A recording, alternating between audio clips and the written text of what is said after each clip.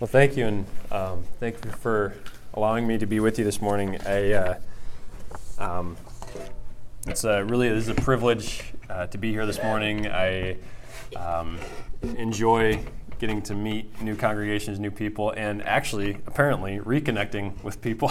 I was talking with somebody and having multiple conversations with people that apparently know me, or I know them, or we know people who know each other.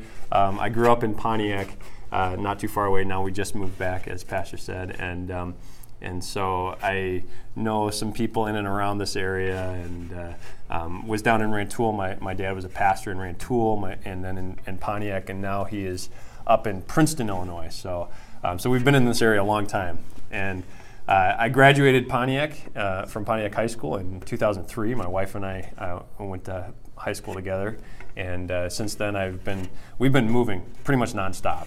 In 2008, I was a missionary with the ELCA. Both of us, we got married in 2007. In 2008, we became missionaries in a program that was designed for young adults. It's called the Young Adults in Global Missions Program. And I'll talk a little bit more about that in just a second, because that's kind of what I'm doing now in a certain way. But so we were in South Africa for a year, and it was an incredible experience to live in a new culture, to be a part of the church in a new culture, and to share the gospel in those places. We worked specifically. There is a Lutheran church in South Africa, and lots of Lutheran denominations. So we got to partner with them and work with them, and it was a lot of really great experiences from that. After that, I went to Luther Seminary up in St. Paul, Minnesota, and so I got my education, and then felt called to go back into missions. And in 2014, we went back, this time with our oldest daughter, Stella. She was born in 2013. We went back to South Africa with a ministry called Blessman Ministries, and I helped to start a church there. And it was a rural area. It was really cool. It was really awesome, because we actually lived on a game farm. Now, most missionaries don't get to do kind of weird, exotic things quite like that. Some do, but it was on a game farm with wildebeests around and ostriches with ostrich babies hatched. It was really, really interesting, really fascinating. Giraffe, just out around us. So we lived on that compound. But in that area, there was lots of workers who worked on the various farms. There's orchards, there's peanut farms, all sorts of different things, corn, they grew maize. And a lot of the workers had to live out there. And so we planted a church out there. And one of the biggest problems in Africa right now is not that they haven't heard Jesus, it's just that they hear a skewed version of the gospel. They hear a version of the gospel. You might be heard the prosperity gospel, health and wealth. The idea is that, if you believe in Jesus, everything's going to be great. Everything, you're going to have lots of money, yeah. So, we know the cross tells us a little bit differently, but, and so there's a big Pentecostal movement there that kind of has been morphed and combined with a lot of African tribal religions. And so some things going on there that have been a little problematic for Christians and for faith there. And so one of the things we were preaching the gospel in a church there, helped start that, plant that church, and that's still going. We stepped away from that. In the last few years, I've actually been in the Milwaukee area as a pastor of a Lutheran church, an LCMC church up there, and went through some kind of turmoil in terms of, surprisingly, I was the associate pastor. The senior pastor decided to leave, and they wanted me to be the senior pastor, and things happened very quickly, and I wasn't quite ready for it, and had been kind of sensing for a while God calling me back into missions again. So now we're back in the mission world again. And so it's been kind of an up and down roller coaster, in and out of missions. And right now, what I am doing is developing a program for young adults similar to what my wife and I did back in 2008. And the whole idea is for the LCMC, for the NALC, for our Lutheran, confessional Lutheran bodies, to have a place where young people who might feel called to missions to kind of get a really good experience of what it's like to actually be a missionary, because being a long-term missionary is a lot different than going on a 2-week mission trip Africa or to someplace, Mexico or someplace like that. And so the hope is that if a young person is really feeling that call, that they would maybe try this out, because you got a long life ahead of you. Try a year out, see, is this what God's really calling me to? Is being in another culture, it's a lot more difficult than we think. It's fun, it's an adventure, great. But it can be really hard. You can go through times of maybe depression or maybe being really very homesick. So I want to help guide them through that process and help them grow in their faith. And so that's what we're developing. We hope it's a blessing for the future of missions, but also for young adults to grow in their faith and maybe be pastors and leaders in our churches. And it's a way for us as congregations to raise up the future pastors and missionaries from our own congregations. Because a lot of times we think, they just appear. God just makes them out of, thin air or something, but they actually come from our families. They come from our churches. And so we want to think of ourselves as the place, the breeding ground for the future of our church. And so I hope that this program can be a way to assist that. I know God works in our congregations, local congregations, you guys, where I was at, churches like my dad's church, those churches, that's where God is primarily working in the world, is through you and me in the local church. But we hope that this program can be a way to assist the local church and to help our churches grow. So that's what I'm doing right now. There's information out in the hall. I have a little table set up out there if you want to look at that. We definitely need your support. So please, if you're able to, if you feel called to, we would love your support. If you want to sign up for our newsletter, things like that, I have a blog that you can follow and get more details. We're going to be starting it next summer, August next summer, in Vietnam. So we have some ministries there. Our bigger ministry, it's called Awakening Lives to World Missions. And that ministry has several pieces to it. And one of those is some medical ministry in Vietnam. And so they'll be young adults would be working in partnership with some of those ministries already in Vietnam and in Cambodia as well. So that's a little bit about what I'm doing. And I'd love to chat with you after service and share a little bit more. You want to know specifics, or if you know of a young person that you think would be great for this, you can pick up some of that information afterwards. So that'd be great. Well, this morning, the passage is not a typical passage in terms of Advent, but it's a passage that I think is really important for us. I think it really does speak into our reality of Advent and into our lives as thinking about being missionaries. Now, one thing before I start, I'm going to say missionaries over and over again, and I think there's an important distinction. The Apostle Peter called us a priesthood, the priesthood of all believers.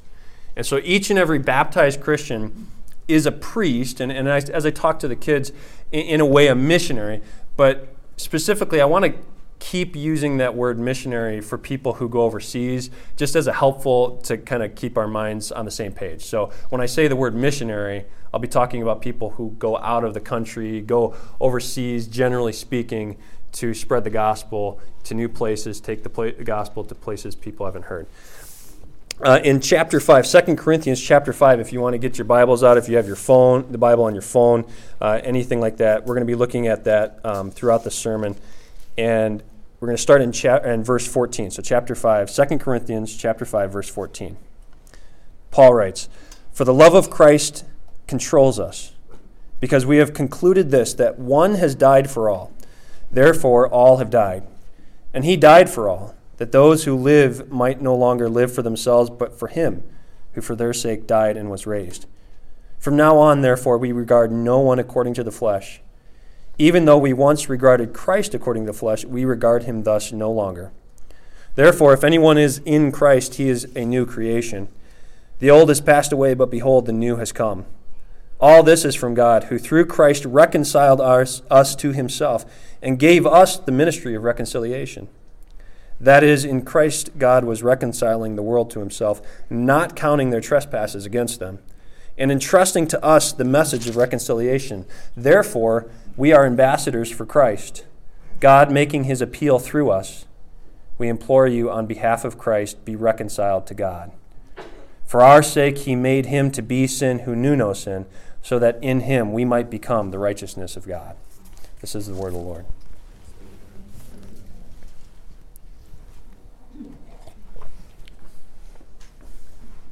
Well, in 2010, the Bears, I don't know if you're Bears fans down in this area.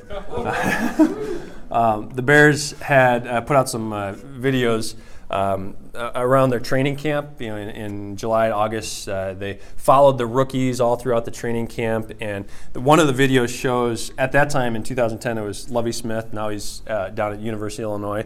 But he was giving kind of an orientation speech to the new rookies in camp. And in that moment, they knew what was on their mind was the pressure, because they were in there with about 80 other players, and there was about 27 rookies there that year. And out of 80 players, the team was going to have to cut down the roster to essentially 53. You go through a series of cuts from 6 down to 80, down to 65, down to finally 53. And so of the 27 rookies, about maybe 7 were going to be kept, because rookies are usually the first ones to go unless they really impress the coaches. Well, in that video, Lovie Smith tells the rookies there, they got them gathered around, he says, "Make us put you on the team. Make us put you on the team." So, in other words, he's telling them, play so well in practice, work so hard, play so well in the preseason games, that we are forced as coaches to put you in the game, that we are forced to keep you on the team, that it would be such a huge loss if we had to cut you. So he's telling them, make us put you on the team. And this same idea, I think, is too often used to describe our Christian faith. The Christian faith is often portrayed as a life kind of like a preseason training camp.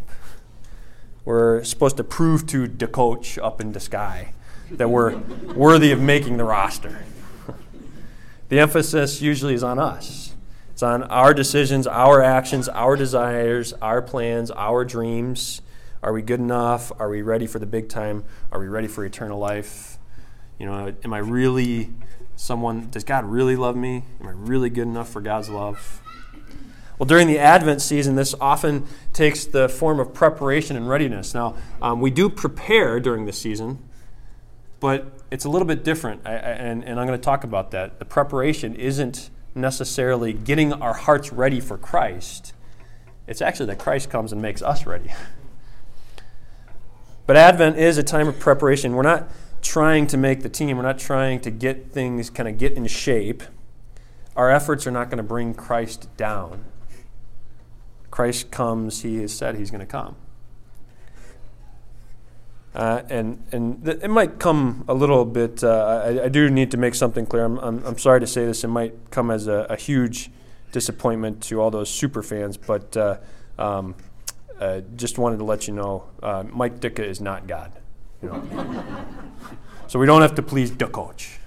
But I don't know if you ever watched the Saturday Night Live super fans, da Bears.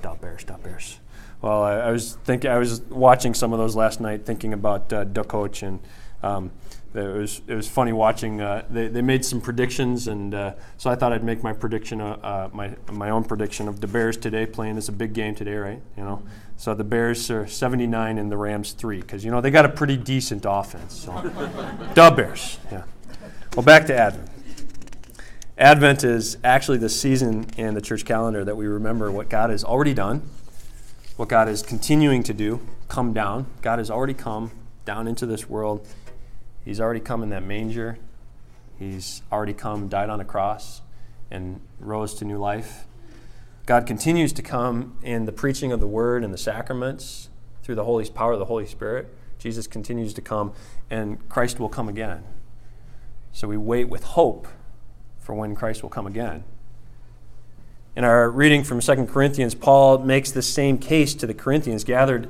Corinth is a port city in Greece, and if you have your Bibles out with you, we can continue to look at that. And what Paul is saying is he's focusing in on all the things that God has done and continues to do.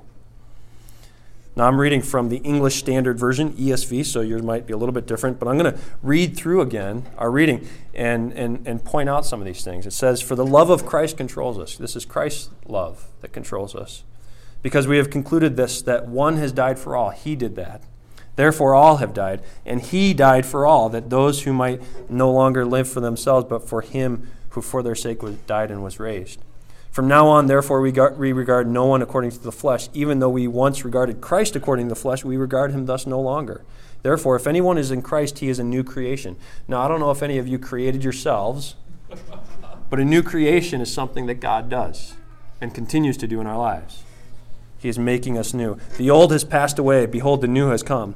All this is from God, who through Christ reconciled us to himself and gave us the ministry of reconciliation." So through Christ, he has reconciled us and then given us a job. So he's doing something. He's continuing to do something in our lives.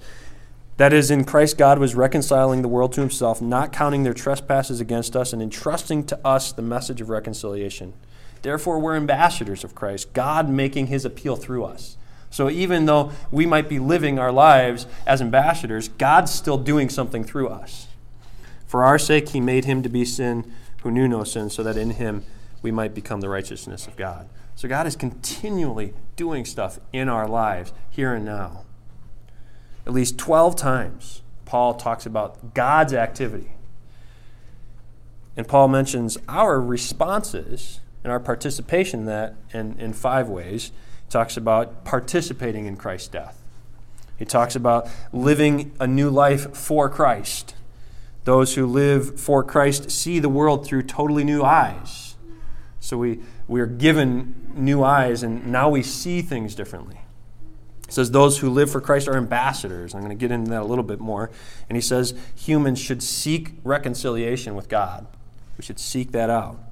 So there's a stark contrast. God is active, and we're more in a passive situation. In John's Gospel, I believe this was your passage from last week, it says, "The true light which gives light to everyone was coming into the world. He was in the world, and the world was made through him. Yet the world did not know him. He came to his own, and his own people did not receive him." So we're not always ready for Christ. But yet Christ comes, and he prepares our hearts for that when he will come again. And one of the reasons why Paul is writing this letter to the Christians in Corinth is because they've forgotten this to a certain extent. And we see this in a couple different ways. As we just saw, Paul spends tons of time focusing on what God has done and emphasizing the activity of God in their lives. And he says in verse 16, he says, "From now on, therefore, we regard no one according to the flesh.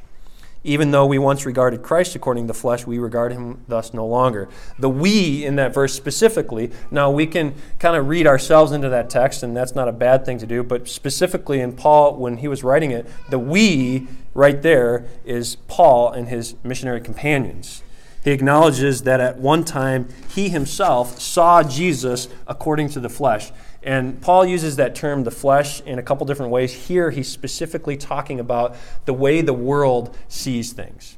So when we worldly have the eyes of flesh, we think, oh, the people who are the richest, the wealthiest, the most successful, they're the best. They're the ones that God has blessed. And so that's kind of the way the world sees things. If you're poor, if you're maybe sick, then God must not really be with you because, well, if God was with you, then he would, that whole prosperity gospel, health and wealth kind of gospel thing. So the eyes of the flesh see things a different way. And Paul says that he used to see Jesus through the eyes of the flesh.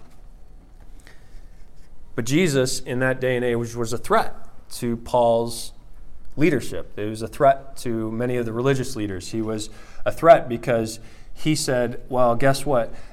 All that stuff in the Old Testament, all those kind of rituals and things, they all were meant to point to me, to Jesus. And so they're coming to an end. It's one of the reasons why we don't offer sacrifices as Christians. I don't know if you want to bring back blood sacrifices or not, but it's one of the reasons why we don't do that, because Jesus was the ultimate sacrifice. And they all those sacrifices before him pointed to him. And it was a threat to the religious leaders of that day because Jesus was saying that he is God, and there were some other people that said that they were God in the flesh before Jesus, and they did not, their reign there was not a good reign. There was a man 200-300 years before Jesus that came in and desecrated the temple because he said he was God in the flesh. So the Jewish people did not look too highly on people like Jesus. Well, and Jesus is continually a threat, even in our days, but think back a little ways to the 16th century. It's one of the reasons why Martin Luther was seen as a threat to the Catholic Church. And I'm not trying to pick on the Catholic Church, but Martin Luther was cast out because he was trying to bring back that message of the cross, the message of the gospel, that Jesus has done all these things for us. We don't have to do anything to earn God's love.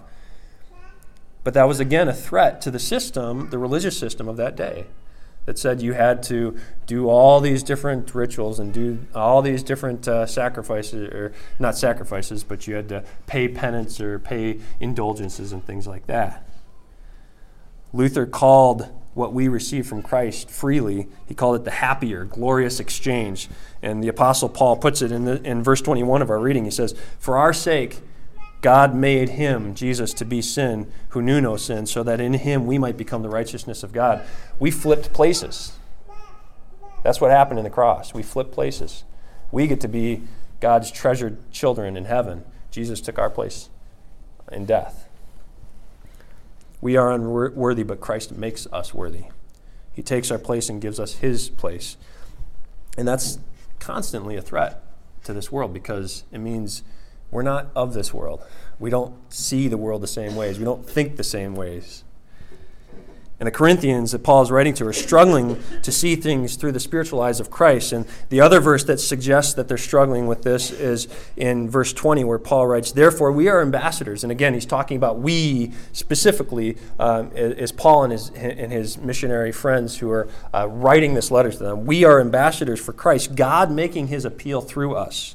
"We implore you on behalf of Christ, be reconciled to God." So that imploring, he says, be reconciled to God, means something was going on that they needed to repent of. And the idea there is, when he says we are ambassadors, an ambassador, I don't know if you're familiar with kind of matters of state, where an ambassador is someone who goes and lives in another country, kind of like a missionary, and they are an ambassador for maybe the president. The Secretary of State is the highest level, but we have ambassadors in China and South Africa and all over the world, also Great Britain, all sorts of different countries. And those ambassadors are there to represent the president. And so they don't have any authority of their own. Their authority comes from the president. But you think back to maybe the biblical times, the ancient world, Rome. We don't have the ease of communication, so say Caesar would send an ambassador to a country that was maybe rebelling a little bit and weren't paying their taxes. And the ambassador would come with a message and say, well, you better start paying your taxes or the army is going to come. And so if he brings this message, and if the ambassador is rejected, you're not rejecting just that ambassador, you're rejecting Caesar in Rome, because he stands for someone else. He stands in the place of Caesar. So an ambassador is actually someone who is representing someone higher, someone with a lot more authority. And so when Paul is saying to the Corinthians that something's up with their relationship with God, because they've been not really paying close attention to what Paul has been telling them. They haven't been living out the gospel message that he's been sharing with them. They haven't been focusing completely on Christ and seeing one another through those spiritual eyes of faith. Paul implores them to then not be reconciled to him, but be reconciled to God. They're actually been rejecting God. And that's part of our Advent message. Jesus has come to die and rise again. Jesus continues to come in the preaching of the gospel and the sacraments that we receive. Jesus will come again in glory, as the Apostles' Creed says, to judge the living and the dead. And that's the message that Paul had been declaring. And if they need to be reconciled to God, then they must have been rejecting that truth, that message. Now, what does that have to do with Christian missions? All that kind of talk about Advent and the what Paul was talking to those Corinthians about? Well, we live in this kind of paradoxical time that a lot of people, a lot of theologians, pastors call the already and not yet. And like the Corinthians, we live in a time where God has already won our salvation, but we struggle to see things through the eyes of faith. It's really hard. In World War II, after the successful invasion of Normandy, on D-Day, on June 6, 1944, many believed that was the turning point of the war. That was the day that the Allies they took control and the war was in their hands. The Allied forces were going on the offensive. It was theirs to win. But the war didn't come to an end until VE Day, Victory in Europe Day, on May 8th, 1945, almost a whole year later. Before that day, in between that time, everybody knew, okay, the war, it's coming to close, it's gonna finish, sooner or later it's gonna be over, but it's not over quite yet. It's kind of like that for us as Christians. We live in this already, but not quite yet. It's not completely finished. We know the cross says that the victory has been won. But Jesus says he's going to come and finish the work. He's going to make all things right and give us the new resurrection. So in a similar way, we live in this cosmic battle. And we have an enemy that's fighting. Christ has been fighting. The Bible is quite clear that there is a personal force of evil in this world that works against God to thwart his plans. God, humanity, and Satan are all snared in this battle. Right now, we live in this in-between time, and Paul even talks about it. He says, therefore, if anyone is in Christ, he is a new creation. The old has passed away. Behold, the new has come. He says the new creation has already started. Because of our faith in Christ, we already have this new life. But as many of you probably know, we still experience the pain of death. I know that my body isn't quite as strong as it once was. Each winter, shoveling snow gets a little harder. I don't know if that's for you. I'm still pretty young, so it's not too bad. But every year, your back gets a little bit more sore, and you realize, the body is still going through a pretty tough time. Or my grandmother just recently passed away back in May, and she was a faithful Christian woman, an incredible wife and mother and grandmother and great-grandmother. So we know that we live in this world where things aren't quite the way they should be, but yet the new life of faith, of resurrection life, has already started. We also see a world that's suffering from disease, from war, from greed, all number of evils. I just, in my trip to Cambodia recently, visited and got to see an incredible country and learned a little bit about the Khmer Rouge. I don't know if you were familiar with that growing up. The Khmer Rouge was a communist party that killed 1.5 to 3 million people, of their own people. They don't know exactly, but about 1.5 to 3 million people of their own people. That's about 25% of their population. Their own government wiped out 25% of their own population. I mean, that's not that long ago. We live in a fallen, broken world, and the enemy is not going to go down without a fight. And in this time in between, this time of already not yet, we all live as ambassadors of that reconciliation, but missionaries have a specific role to play. We're already on the team. We're already in the game. God has already given us a part to play. And Christian missions is that declaration of that good news to all those people who haven't yet heard it. There's a lot of people in our country, and it's critical that we continue to do that here in our daily lives. But there's a lot of people who have never even heard the name of Jesus. And people that don't have a Bible in their own language, that can't pick up and read a Bible. Christian missionaries are those ambassadors that, like Paul, that are taking the gospel around the world to new places, to new people, to new cultures. All people have been reconciled to Christ. That's what Paul talks about. The death of Christ was for all people. And so Paul says, for the love of Christ controls us, because we have concluded this, that one has died for all. Therefore, all have died. It says Christ's love for all people compels us to be missionaries, to send out missionaries, and to continue to support missionaries. I made a comment earlier. The Apostle Peter calls us priests. We are the priesthood of all believers. And he says this, we are priests. We are all priests. Wherever we go, we either bring... that's not Paul. Sorry, that's a quote from a missionary, actually. A missionary named Eric Liddell. I don't know if you've ever heard of Eric Liddell. He was the subject of Chariots of Fire, the great Oscar-nominated, won the Oscar for Best Picture in '81. Eric Liddell became, after that, that's what he became famous for, but he was actually a missionary in China for many years after that. And he once said, we are all missionaries. Wherever we go, we either bring people nearer to Christ or repel them from Christ. We are all missionaries. I think I want to keep that term missionary for people who go overseas, but you get the idea. We're all part of this. Everything we do in life is either bringing people nearer to Christ or repelling them from Christ. There's an author named Flannery O'Connor. She also put it this way. She said, my subject is writing. That was her vocation in life. Fiction is the action of grace in the territory held largely by the devil. I love the way she puts it. Grace in action in territory largely held by the devil. And so missionaries are those people that are going around the world to places where the devil seems to have a stronger foothold because people have never heard about the gospel and never heard about Jesus. Now the Holy Spirit is there. God is giving them grace and mercy and covering them. And he's calling us to go and proclaim the message of the gospel. And people who go, they do this because the love of Christ compels them. They're not going off to be adventurers, not going off to make a name for themselves. They're going off because they truly believe the love of Christ compels them, controls them. So I hope that you will continue to support mission work. I hope that you continue to raise up people from your own congregation to be missionaries.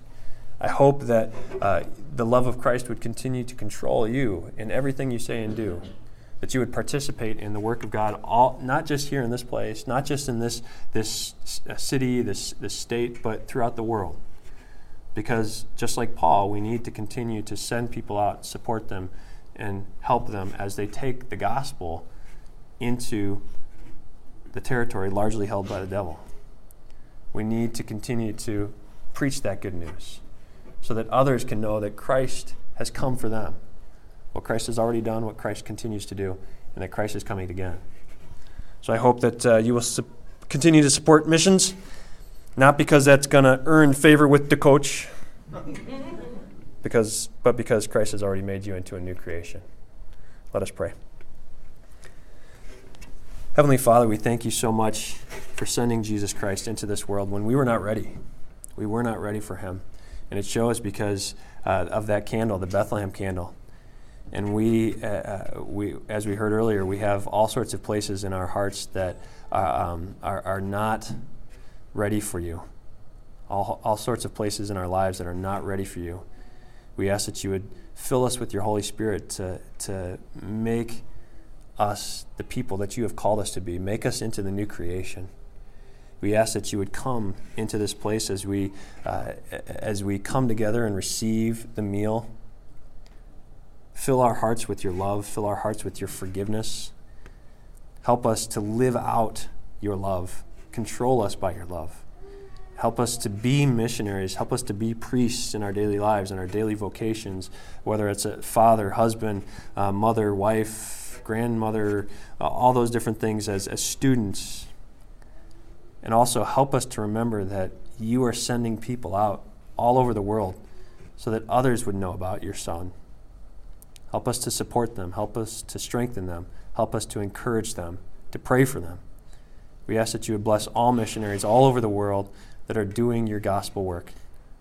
Help them to be ambassadors that represent you well. We ask that you would bless your gospel and send it out. We pray this in Jesus' holy name. Amen.